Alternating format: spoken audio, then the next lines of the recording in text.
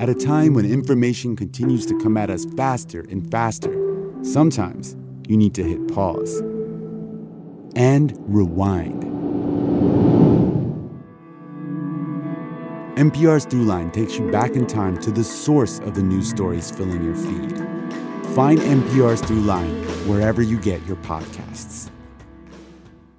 Support for WABE comes from Capital Good Fund, introducing Georgia Bright Solar Lease Program, a new rooftop solar initiative designed to create pathways to equitable and inclusive solar, sustainability, and monthly savings for Georgians. Learn more at georgiabright.org. For Monday, June 12, 2023, it's The Brief from WABE. I'm Marlon Hyde.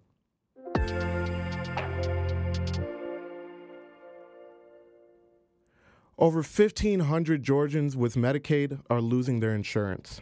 This is as the state reevaluates everyone on the program for continued coverage. Jess Mador reports. In what's being called the Medicaid unwinding, the federal government is giving states until next summer to recertify all Medicaid recipients. Almost 3 million people in Georgia use Medicaid or Peach Care for Kids. And for months, advocates have sounded the alarm that many could be cut off for problems like missing renewal notifications, despite remaining eligible. Now, new state data show almost 1,600 people have lost coverage so far. Officials say this is because they failed to respond or didn't provide requested information. Anyone found ineligible for continued coverage can appeal. State workers should connect them to other coverage options too, including the federal health insurance marketplace found at healthcare.gov. Jess Mador, WABE News. The Georgia Bureau of Investigation is looking into the 45th officer-involved shooting so far this year. As Shemaine Cruz reports, the number is down from 58 this same time last year. Georgia saw a record number of officer-involved shootings in 2022. Halfway through the year, about 44% had been fatal. The same is true this year. GBI says police shot and killed a 33-year-old man over the weekend while responding to a domestic dispute call in Marietta. Earlier this year, it was a 78-year-old man from Coffee County. He was the oldest person shot by police. The youngest is a 17-year-old from South Fulton, though that incident was not fatal. Overall, the GBI is inspecting only 3 shootings that involve Atlanta police officers and 2 that involve Georgia State Patrol, which does not issue body cameras. Shemaine Cruz, WABE News. Georgia politicians are again facing the wrath of former President Donald Trump. As WABE's Raul Bally reports, it comes as Trump spoke at the Georgia GOP convention over the weekend and just days after he was indicted again. The former president took shots at several officials, including Fulton County District Attorney Fani Willis, who's investigating Trump for alleged election interference in Georgia in 2020. Lunatic Marxist District Attorney of Atlanta, who they say is coming after me over a perfect phone call. That phone call was in January 2021 between Trump and Georgia's Secretary of State. We talked. I talked about how I thought the election was rigged, how I thought it was terrible and everything else. Brad Raffensperger was on the line, and a whole team. In that call, Trump asked Raffensperger to find votes for him to win Georgia in 2020. Trump did not directly mention Governor Brian Kemp, who skipped the convention and recently called out Trump on social media. Here's Georgia Republican Party committee member Scott Jackson of Forsyth County. I feel like they kind of need each other. I think Kemp, he's going to go further. He's not going to just be governor. Maybe Senate. I know that's been rumored. And, of course, Trump wants to be president. He needs Georgia to be delivered. Republican candidates for President Asa Hutchinson and Vivek Ramaswamy also appeared in person at the convention. Raul Bally, WABE News. A handful of rural Georgia communities are getting money to help expand high-speed internet access. The federal government and the Georgia governor's office both announced grants today. White House Infrastructure Advisor Mitch Landrieu says good internet isn't a luxury. For all Americans, the internet is an essential tool to access education, healthcare, and jobs. Too many are left without high-speed internet because of access, cost, or lack of skills.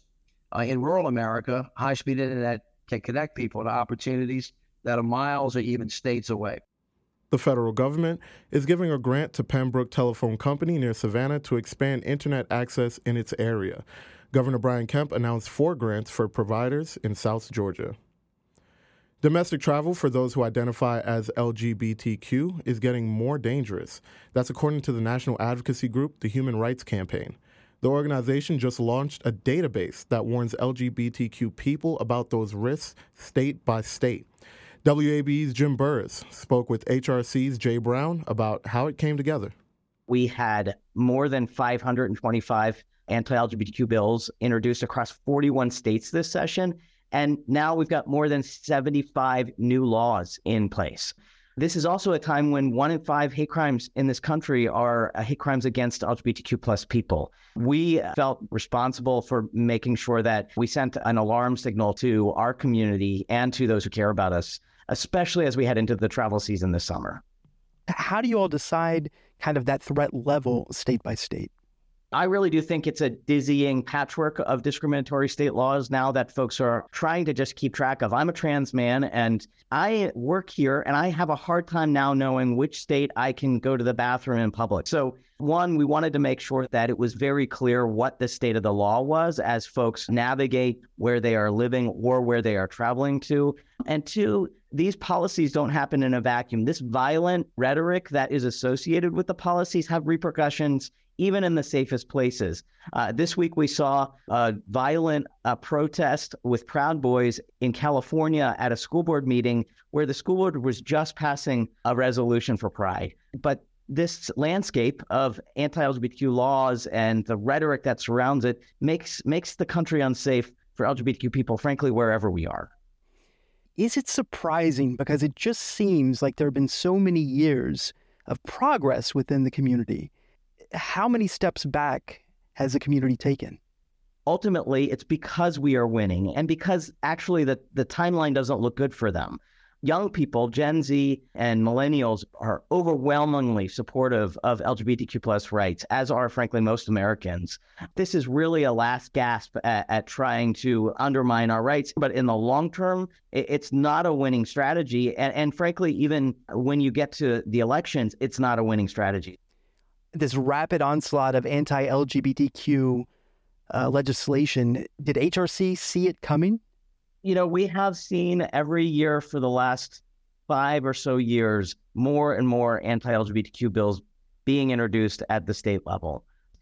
This is a cynical political attack on our community, and we really need more allies to join the fight to stop it. Next year cannot be worse than this year.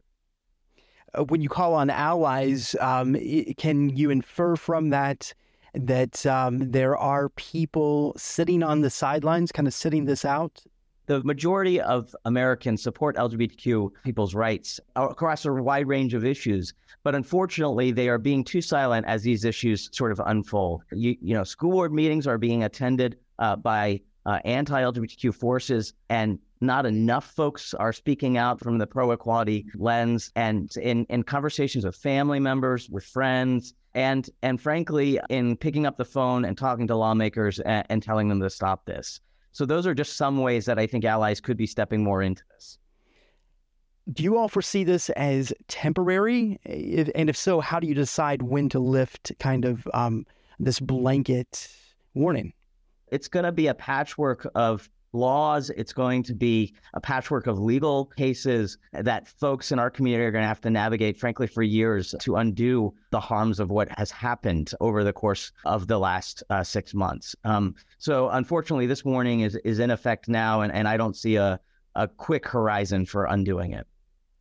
How does HRC see Georgia in relation to the scope of things across the nation? In Georgia, we have a gender-affirming care ban, and we have a sports participation ban on trans youth that passed this year.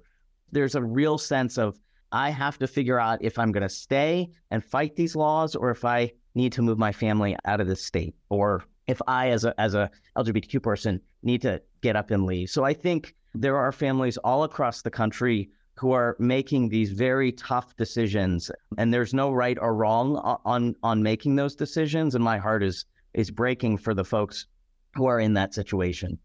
The Human Rights Campaign's Jay Brown, thanks so much for talking to us this afternoon. We appreciate it. Thanks so much, Jim.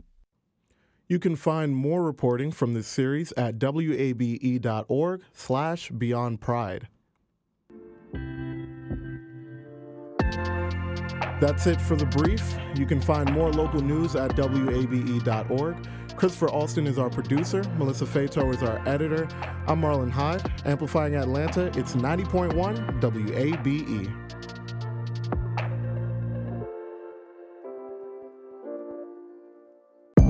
Sounds Like ATL is a music documentary series that takes an in-depth look at the artists amplifying Atlanta's famed music community.